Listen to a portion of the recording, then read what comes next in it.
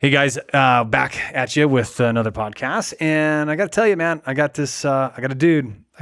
It's a pretty powerful interview, man. My man Chad here spent a year in jail, and I'm gonna leave it at that because he's gonna unfold how and why and what's going on in his life now. But I got to tell you, it is a really powerful story about redemption. It's a powerful story about identification in your life, responsibility. And we know right now we have a culture right now that just doesn't like to take responsibility. We're victims of everything that has either happened to us or happened to other people that we just happen to be associated with. And Chad has got none of that in his life. And it's just a really, really powerful episode to hear from a man that is making great impact and helping men change their lives. So enjoy the show.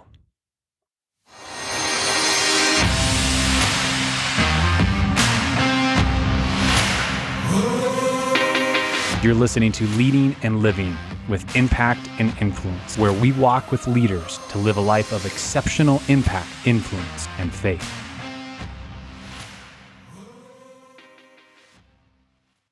All right, Chad, man. Well, I'm excited. I didn't really know too much about you. You gave me the nice short bio, which I appreciate. It gave me enough to be like, okay, there's something really interesting about this guy. And, right your past, man, I got to tell you, it seems like it was very intense. It seems like, you went through a lot. And so for our audience, just give us an idea of like, who was Chad back in the 90s, man? I mean, you and I are almost the same age. So like, I know who I was in the 90s. I'm not quite sure I was the most proud of myself in the 90s and 2000s, but who was Chad back in the 90s and 2000s? Yeah, sure. I would say while I was in high school, I was partying a lot, doing a lot of drugs. Yeah. I almost failed out of high school, got my shit together and got a full academic scholarship to University of Illinois. Once I got there, slipped back into my old ways, started partying again and got kicked out of school. Then again, I got into partying a lot of it. I was in the 90s in Chicago. So really into it's almost embarrassing to say this out loud, man, but I was really into the Chicago rave scene. Yeah. The whole get up, big pants, all the music, all of that, man. You weren't like this. You did not look this fit. And by the way, for those of you that are just listening to this, dude, this man is a beast. He's a beast of a man. And so, but you told me like, I wasn't this big back then. No, I was around 200 pounds and wasn't like this. Now I'm 6'2", 265 pounds. Yeah. A solid steel. And pretty lean. Yeah. A little bit different of a guy. Yeah. But yeah, so just partying and drinking a lot of drugs. And got kicked out of school, decided I was going to get my act together and join the U.S. Navy. And was doing really, really, really well for a bit. Got out to San Diego, and once there, I saw a business opportunity. I could start throwing raves in San Diego and throwing parties there, and started what goes along with throwing those parties was selling drugs. And I got caught. Yeah. It's a shame to say that, but it happened. I got caught and ended up in a military prison with a 5-year felony sentence, which was not too fun, right? Got out of there. Out of Miramar military prison in California, and didn't know what I was going to do. I tried to get a job at a McDonald's, and I got drilled in my head, like, you be honest on your application, tell them you're convicted of a felony. Yeah. So I did. Yeah. And a fucking gas station, sorry, I curse a bit, but a gas station wouldn't hire me. Yeah. And I was like, what am I going to do? And I had no choice. I was like, okay, if you want to make it in this world, you're going to have to be an entrepreneur. Start a business. Yeah. And I always was good with technology. I taught myself how to program when I was pretty young. And so I leaned into that, into software engineering. And that's what I did. I started a technology company and built that business and ended up selling the first one, which was really, really good. Yeah. Started another one. First time I took venture capital money, which that was an experience, right? I was young and dumb and took more money than I needed, gave way too much of my company. Yeah. and got a decent bit of cash out of that deal. But after I did that, I fell back into cocaine and champagne, man, Yeah. and blew up that life again. It's like you hit these levels of success and was like, nope, you're not allowed to be up here. Yeah. And I would do something to blow up my life to say, you don't deserve to be this in this position, which is, it took me a while to work through that, but yeah. Yeah. We talk a lot about self-sabotage in our lives, right? And yeah, it just seemed like, as you and I are talking a little bit before we hit the record button, but it was just so much of your life was you'd have some success or you'd make some momentum going forward. And it literally was self-sabotage that put you back, not just like where you were started, but even further below where you were at. Yeah, for sure. For sure. There was a point when after my, a little bit further down the line, when I had another big piece of success and I was determined not to fail again. It was in my head, man, if I fall again, I'm going to end up dead. There's nowhere else you can go from here. Right. Yeah. Like rock bottom is not going to be great. But yeah, it definitely had an upper limit problem. I kept putting these ceilings on myself. What was interesting, and I don't know what was happening in my brain, I was able to lift that upper limit a little bit higher, nudge it up. I'm like, okay, you're worthy. You can be up here with these guys a little bit higher each time, but I would always blow it up. Yeah. Which is annoying. Well, you obviously had a lot of self-motivation because you continue to propel yourself and you continue to get yourself back up. I mean, I would think that, selling drugs, you have to be an entrepreneur back then too, right? I mean, you just happened to be doing something that wasn't good and wasn't healthy, but I mean, you knew how to make money. You knew what it meant to run a business. I mean, you intellectually were extremely smart, even if it was in the wrong direction. For sure. Yeah. It's at the time, I actually found it, I guess I would say, I saw these movies growing up. I would say like Scarface, like Goodfellas, like Casino. Yeah. And I'm like, that's what I'm supposed to be. I want to be one of those guys. And, when I look back at that now, I'm like, man, that's ridiculous, dude. What were you thinking? But as 18, 19, 20 years old and really, really dumb and really influenced by TV, essentially. Right. And so I found that kind of sexy. This is how you make money. This is what you're supposed to do. Mm-hmm. And they didn't really lean into the better ways, the smarter ways. And maybe it was a little bit of always looking for a shortcut, right? Mm-hmm. Like, okay, I see that guy's there. How can I get there faster? Yeah.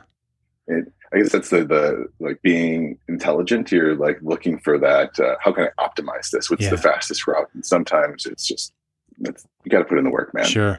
So growing up, no shortcut. What was home life like? I mean, did you have a stable household? Did you have a dad that was home, a mom? Like what did that look like?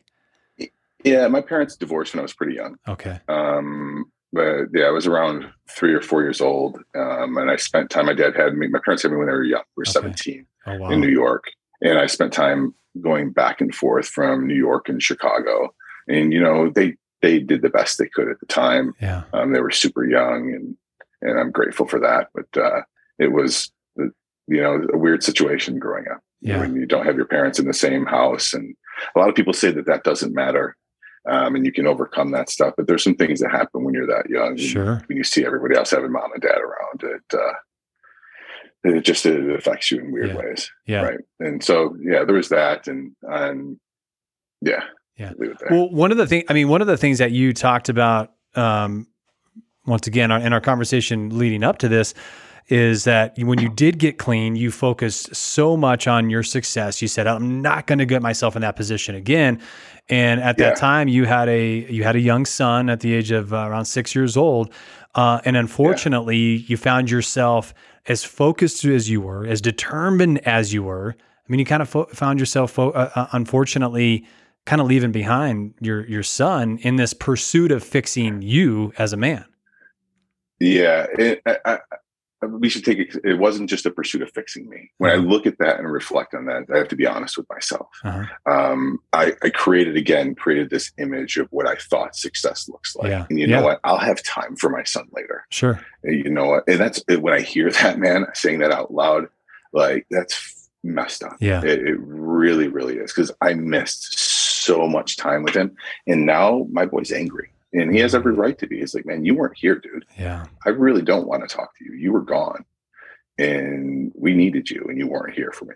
Yeah. And that's something that I have to live with, and it hurts, but it's something I'm working to get better and repair. Right. It's just, like I said, I'm 44, he's 18. We have plenty of time left. So yeah, I'm determined, man. Yeah. I love it, dude. Well, and it really leads into where you're at today. You know, you're a founder and CEO of a very successful company. Really where your passion's at, where your heart is at, is men and coaching and mentoring men. And so I want the audience to see, like, just through all of this chaos and destruction that you've done in your life, that you've been able to use all of it in order to make a difference in men's lives. And it's not that you're perfect by any means now. You're still trying to fix things. You're still trying to repair the things that you broke in the past. And we just talked about your son and your relationship with him. I love the fact that's the thing that you and I have in common, is just this burden that we have on our hearts of all of these broken men out there that don't have anybody to turn to. Yeah. Yeah. I really, really enjoy working with guys and helping men say, like, look, I've messed up in all of these ways, and it's okay if you've messed up too.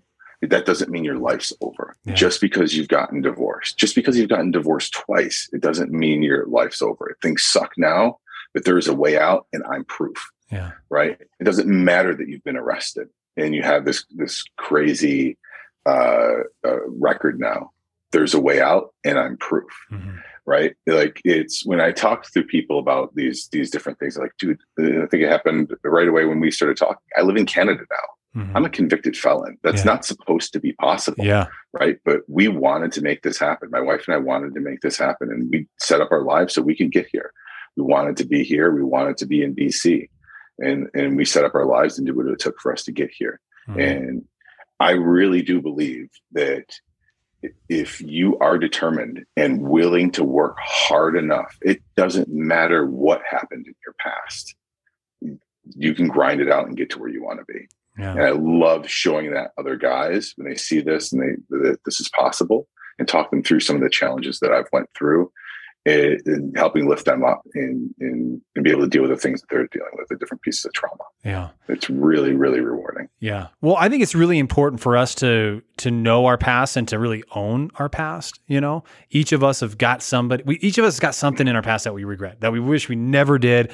Or I got to tell you, like, there's things that, and this is kind of controversial when you say this, because there's people that will say, you know, never regret anything you did. I'm like, no, I actually regret some of the stupid stuff I did. Like, if I could go back, I wouldn't do it again. Right. That was just dumb. Yeah. Right. And I was listening to a podcast that Ed Milet had done recently with a gentleman named Damon West.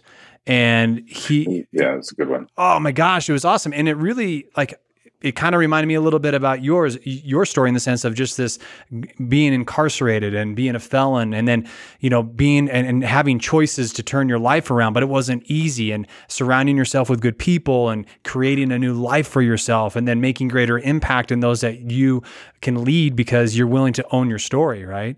So first of all, I just compliment you on you, because we live in a society right now that we all want to be victims.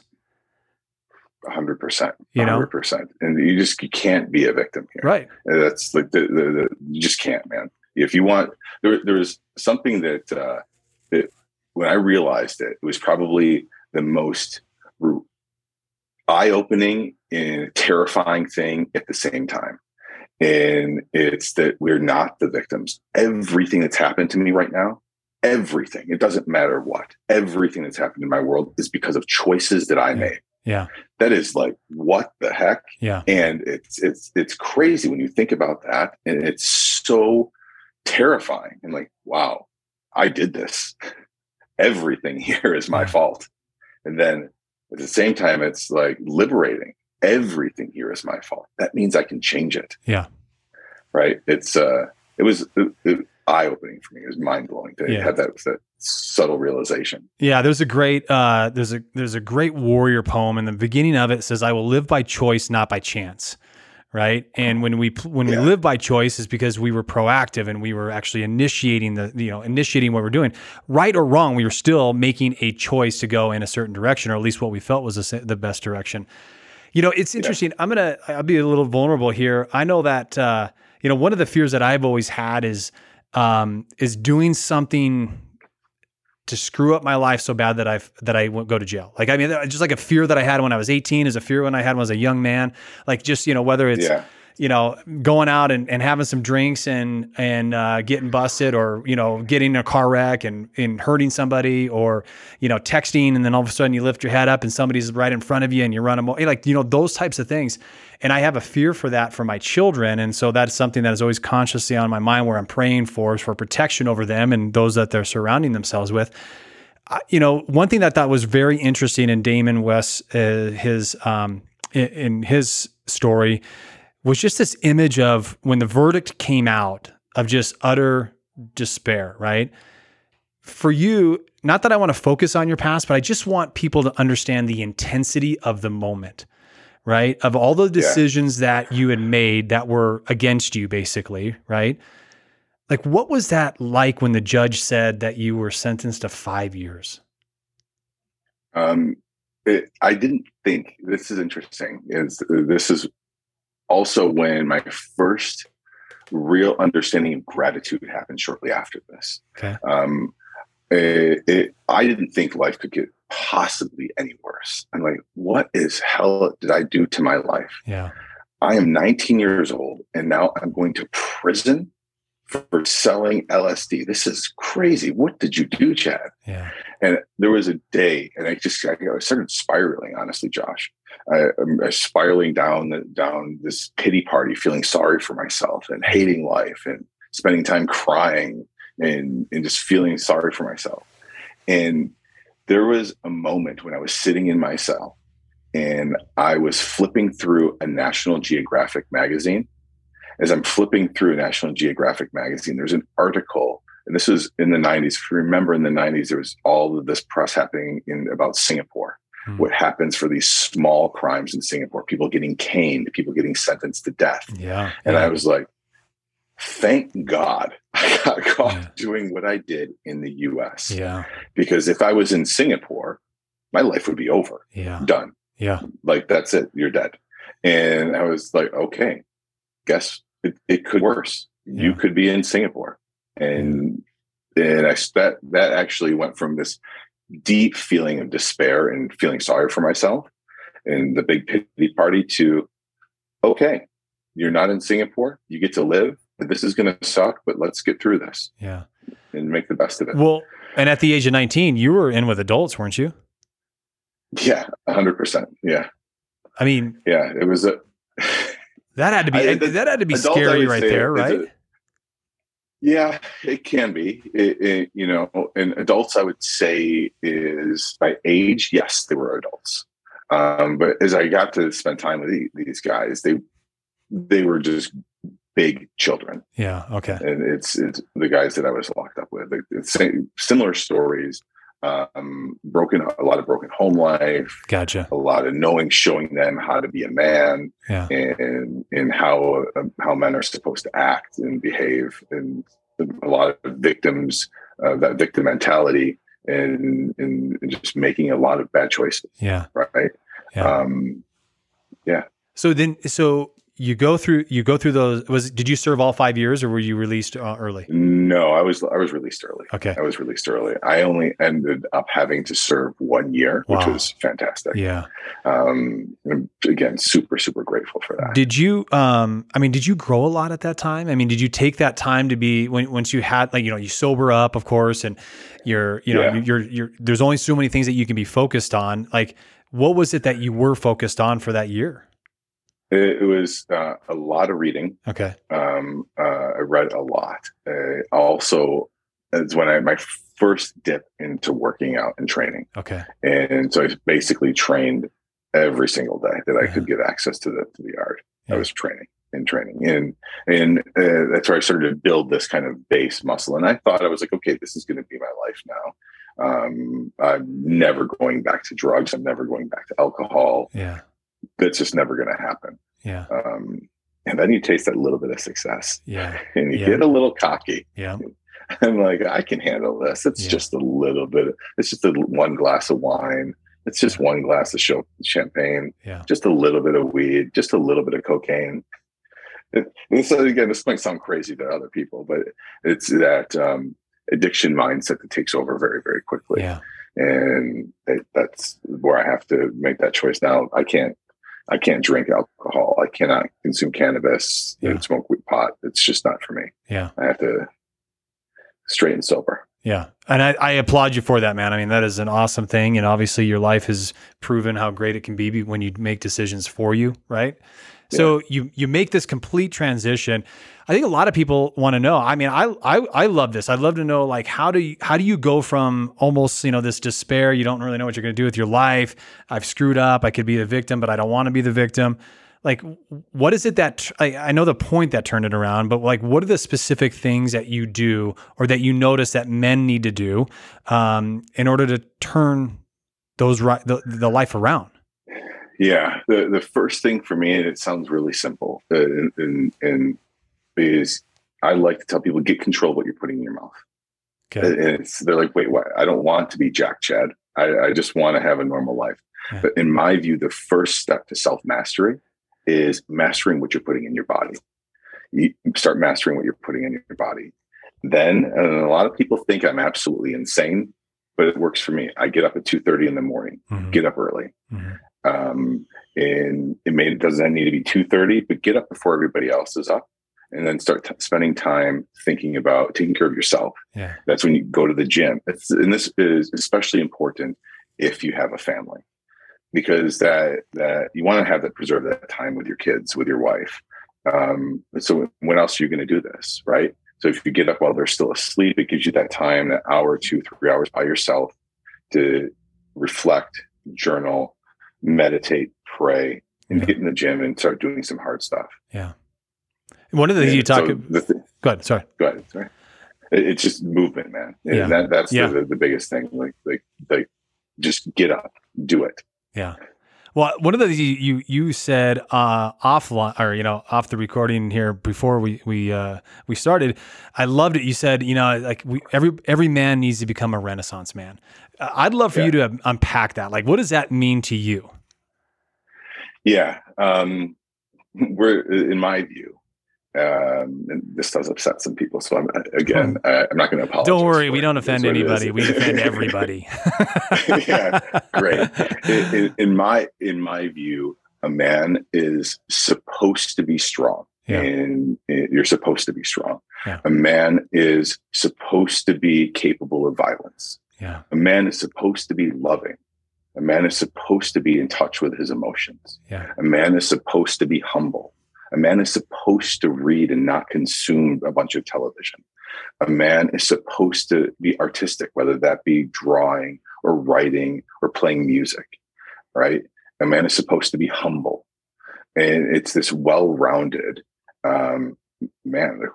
We have all of this capabilities in us. And sure, you might be better at some things or the other, but getting good at all of that. Like, I play the piano. I'm not the greatest piano player in the world, but that outlet of like putting my fingers on the keyboard and playing the piano it's two things happen for me. You see that progression. You can actually hear yourself getting better when you stick to it. It's like very much in your face. Yeah. Right. Like, I used to not be able to play this piece. Now I can play it. Yeah. Crazy. So it's that Renaissance man, being well-rounded. Yeah. And I look at guys like Benjamin Franklin. I love Benjamin Franklin. He's just like, man, when you look about what he has done, what he did with his life. Without a doubt. It's mind-bending. And this is sure not in the Renaissance, but you look at all of these other men during these different periods of history where you're like, wow, look how much they accomplished. They didn't even live that long. It's crazy. Well, they were doing this. They were starting these things at the age of 14, at the age of 15. These guys were doing things that men that are 35 won't even try to do an attempt, right? I mean, they grew up so fast because of the way that their culture was at that time. But I mean, it is unbelievable what they were able to accomplish in their short lifetime. Yeah, it really is. And so like I look at these guys and there's a few other kind of points that I look at when I'm like, they're supposed to be able to overcome suffering and pain and kind of have this level of grit, not complain about stuff. Yeah. And just kind of empower through these things. And again, be genuine and honest with people. And I look at like there's these examples of men throughout history. And I'm always this guy who's, and maybe it's the technologist in me or just the entrepreneur in me. When I hear things like, well, someone invented a cell phone. Yeah. We were able to put people on the moon. And there's other examples of men living like this throughout history. So why can't I? Why can't more of us if other people can do it? There's no reason why anyone can't if you're determined to do it. Yeah. Yeah. Amen to that, man. When I love it, what you're talking about is really helping a man become three-dimensional. And I know that one of the challenges that I faced when I was growing up was just watching one-dimensional, two-dimensional guys, right? Really good in one area of their life, but a complete train wreck in these other areas. Or maybe they mastered, or maybe they're really good in two of them, but then their physical world was just a train wreck. And you're just like, how can I respect that? Because just like you, I believe that men are capable of so much more than what they're doing in their lives right now. And we thrive on that. We thrive on expectations. We as men thrive on having responsibility, right? Having responsibility in our life makes us feel important. It helps us build our legacy, which that's what every man wants to do. That's why we have families. That's why we have kids, right? That we're building the next generation, and we want them to inherit our great qualities that we have hopefully honed, right? So I love what you're doing right now. I love too that you struggle with, I'm really, really good at technology. Like I could just go, you've got a tremendously successful company that you're running right now, but your heart and your passion is men. And there's that balance that we all have to face when we know that we're gifted in one area, but we also identify this other area that we feel like we're being called to. So I love the struggle that you're going through. And I know that you're still walking through that as you're mentoring more and more men in your life. Yeah, it is. And I think we shared this a little bit before we started recording, but the other day when I walked out of my office and I was like, we have a problem. She said, what's that? And I'm like, I think this is what I'm supposed to be doing. It feels so good. See, and again, I'm talking about it, Josh, and I'm getting goosebumps as I'm talking about it. It just gives me the chills and I get so excited.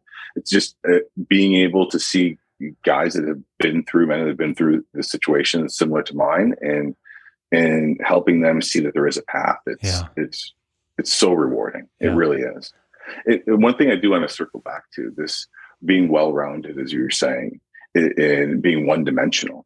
It's these labels, right? Like people look at me and they're like, you're too jacked to be a software engineer. I'm like, why? Why does that matter? Right. I'm not a fan of labels. Like, why can't I play the piano and be jacked? Or why can't I be smart and be jacked? Or just because I'm built like this doesn't mean I don't love deeply. It's just all of these labels that we get put on men that I have to be strong and this is who I am. And just because I am this, it doesn't mean I can't love my wife or love my daughter. And that's not the reality, man. And for guys like yourself, that really do care so much. I mean, and I care about my body. I'm fit. I do things intentionally so that I'm doing hard things on a regular basis. But when the physique is like yourselves right now, I think it's very easy for people to pass judgment and say, well, he's got to be a meathead. He's got to be in the gym 8 hours a day. He's probably a really angry dude. He's probably taking testosterone. Like all of we go through this natural progression of already passing judgment, like you said, labels on people. And that's just one example of it, right? That's one example of somebody that truly is working on every aspect of their life, a Renaissance man, as you say. But how many are on the other side too, where we pass judgment on men or on women because of their outward appearance?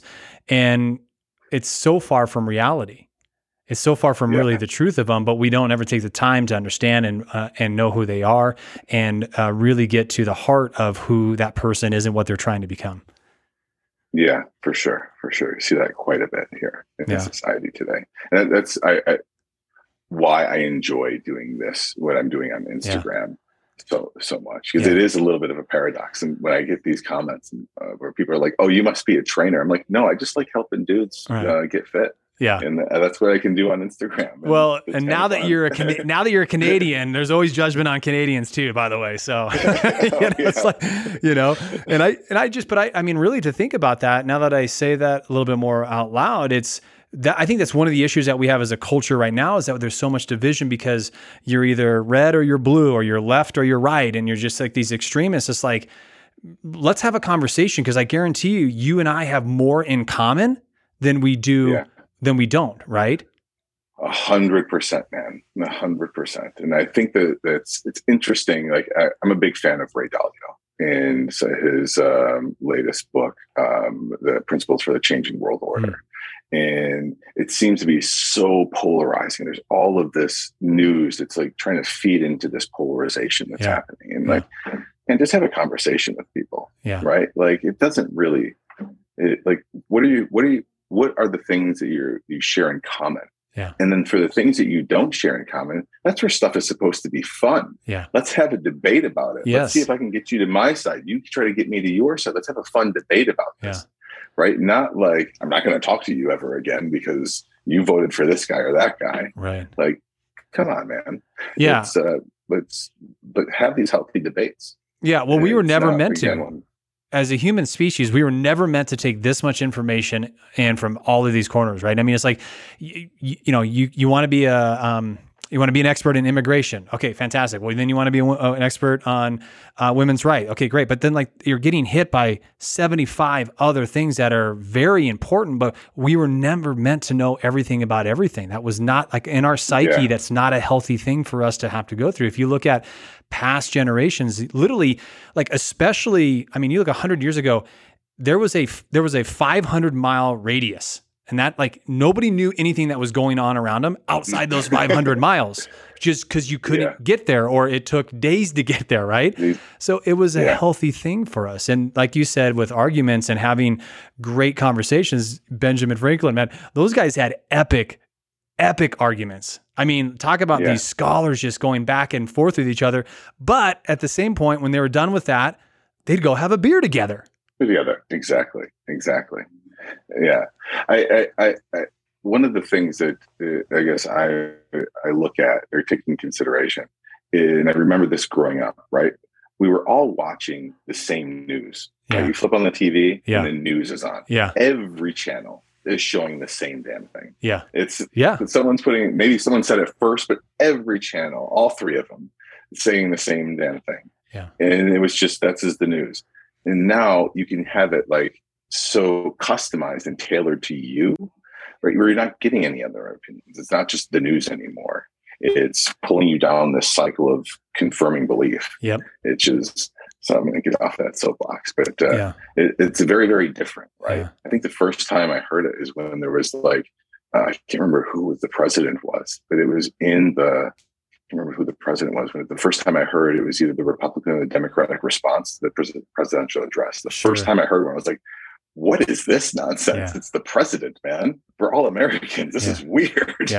Why is there another party having a response to the State of the Union? It didn't make sense to me. Well, and it's to me, it's already pre-canned, by the way. Like it's all written out. We didn't even listen to the speeches. You're like, you've already got a pre-canned response to something that you haven't even heard yet. If that's not confirmation bias, I don't know what is. Yeah, exactly. So. Well, I know we can go down this rabbit hole, and I don't want to do that because we've made such great positive things, and I know you're doing such unbelievable things with men and making a great impact in their world. How do people follow you? What's the best way to connect with you for a guy or just, I mean, even as a female? Like I know that you do a lot of social media and you put yourself out there and you really help people grow on a daily basis. Sure. My website, that's chadagate.com. It's ChadAgate.com. And then Chad _Agate on Instagram. Awesome, man. I love it, dude. Well, I tell you what, man, I really appreciate you being vulnerable. I think that's a key thing for really good leaders to be vulnerable, talk about those things that they've done in the past, things and lessons that they've learned. And the fact that you've just built on that you've improved that, and you are really, truly a Renaissance man now. So love what you're doing, awesome, buddy. Thanks so much, Josh. Yeah, my pleasure. All right, guys. Hey, listen, it doesn't cost anything to listen to this thing. So the only admission that you pay on this is so that you forward this on to somebody who needs to hear this message.